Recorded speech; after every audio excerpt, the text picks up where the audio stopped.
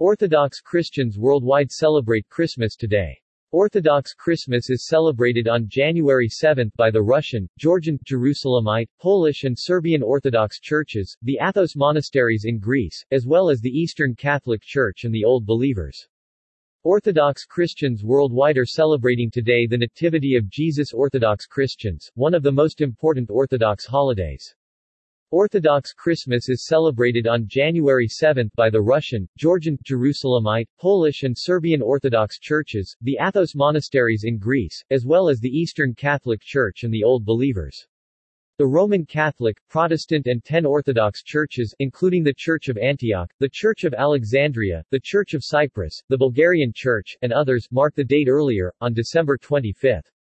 The reason is different denominations adhere to different calendars, Julian or Gregorian. In the 2nd–4th centuries, the Nativity of Christ was celebrated on the same day as the baptism of the Lord under one name, Epiphany, January 6, according to the Julian calendar, Old Style. In the first half of the 4th century, Christmas and Epiphany in the Western Church were separated. The Nativity of Christ began to be celebrated on December 25. The date was set intentionally to supplant the Roman Empire's pagan holidays, Sol Invictus, Unconquered Sun, and Saturnalia, a holiday in honor of the god Saturn. In this way the Church sought to create a counterbalance to the pagan cult.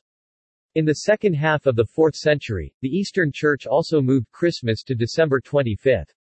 For the first time, separate celebrations on the occasion of the Nativity of Christ and the baptism of the Lord were introduced in Constantinople around 377 AD on orders from Emperor Arcadius.